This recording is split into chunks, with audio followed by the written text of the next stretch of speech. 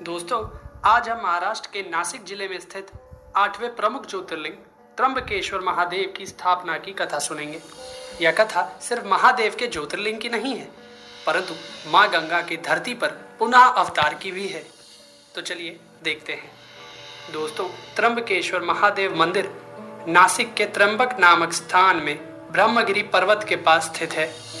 एक बार अनेक वर्षों तक यहाँ वर्षा नहीं हुई थी। तब सभी मनुष्य और प्राणी यहाँ से पलायन करने लगे।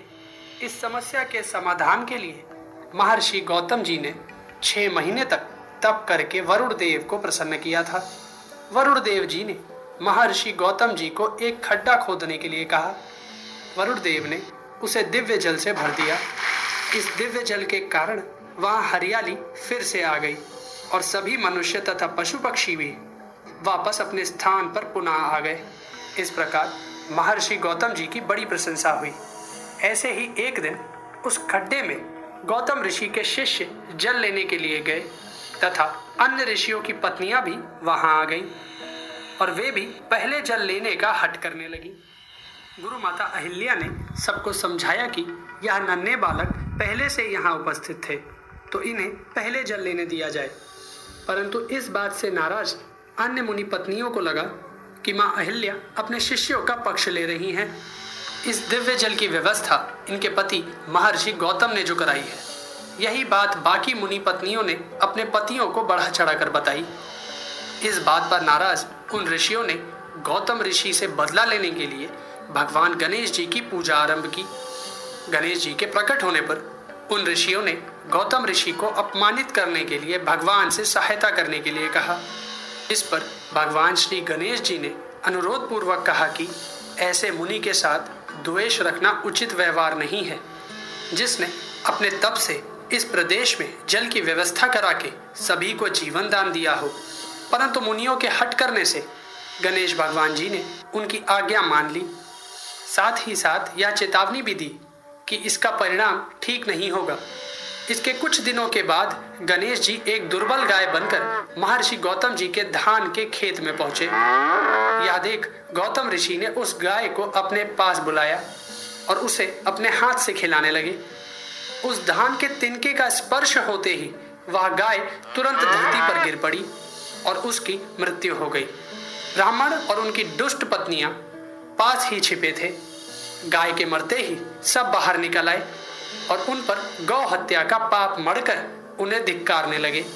सभी कहने लगे कि जब तक तुम यहाँ रहोगे तब तक अग्निदेव और पितृगण हमारे हवन को ग्रहण नहीं करेंगे। अरे गौ हत्यारे, तुम परिवार सहित यहाँ से दूर चले जाओ। गौतम ऋषि त्रयंबक से दूर एक आश्रम बनाकर रहने लगे, परंतु यहाँ भी ब्राह्मण उन्हें आकर परेशान करने लगे तथा उन्हें यज्ञ आदि कर्म करने से भी रोकने लगे। तब गौतम ऋषि ने गौ हत्या शुद्धि के लिए सबसे प्रार्थना की। इस पर सभी ब्राह्मणों ने कहा कि अगर तुम अपने पाप को प्रकट करते हुए 3 बार पृथ्वी की परिक्रमा करते हो, फिर लौटकर यहाँ 1 महीने तक व्रत करते हो और उसके बाद ब्रह्मगिरी पर्वत की 100 बार परिक्रमा करते हो, तो उसके बाद ही तुम्हारी शुद्धि होगी। अथवा यहाँ गंगा जी को लाकर उन्हीं के जल से स्नान करो तथा 1 करोड़ पार्थिव लिंग बनाकर महादेव की आराधना करो। फिर से गंगा में स्नान करके ब्रह्मगिरी पर्वत की 11 बार परिक्रमा करो और फिर 100 घड़ों के जल से पार्थिव शिवलिंग को स्नान कराने पर ही तुम्हारा उद्धार होगा। ब्राह्मणों ने जैसा कहा, गौतम ऋषि ने वैसा ही किया। साध्वी अहिल्या ने भी अपने पति का इस तप में साथ दिया। ऋषि की आराधना से प्रसन्न होकर भगवान शिव उनके सामने प्रकट हुए और उनसे वर मांगने को कहा। गौतम ऋषि ने निष्पाप होने का वर मांगा। तब भगवान शिव जी ने कहा कि मुने, तुम सदा ही निष्पाप हो। इन दुष्टों ने ही तुम्हारे साथ छल किया है। तुम गंगा की तरह पवित्र हो। इन पापियों का कभी उद्धार नहीं होगा। गौतम ऋषि विस्मित होकर बोले, अगर इन ऋषियों ने ऐसा नहीं किया होता तो मुझे आपके दर्शन भी नहीं होते महादेव। अगर आप प्रसन्न हैं तो मुझे माँ गंगा प्रदान कीजिए।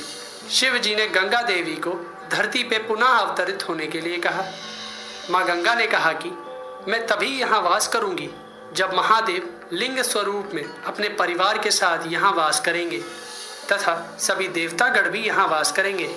इस पर महादेव ने तथास्तु कहा और देवताओं ने कहा कि जब जब बृहस्पति देव सिंह राशि में प्रवेश करेंगे तब सभी देवगण यहाँ आएंगे।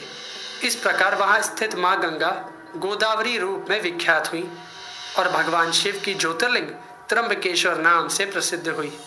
तो दोस्तों, आपको हमारा यह एपिसोड कैसा लगा? अपने कमेंट्स हमें ज़रूर शेयर करें।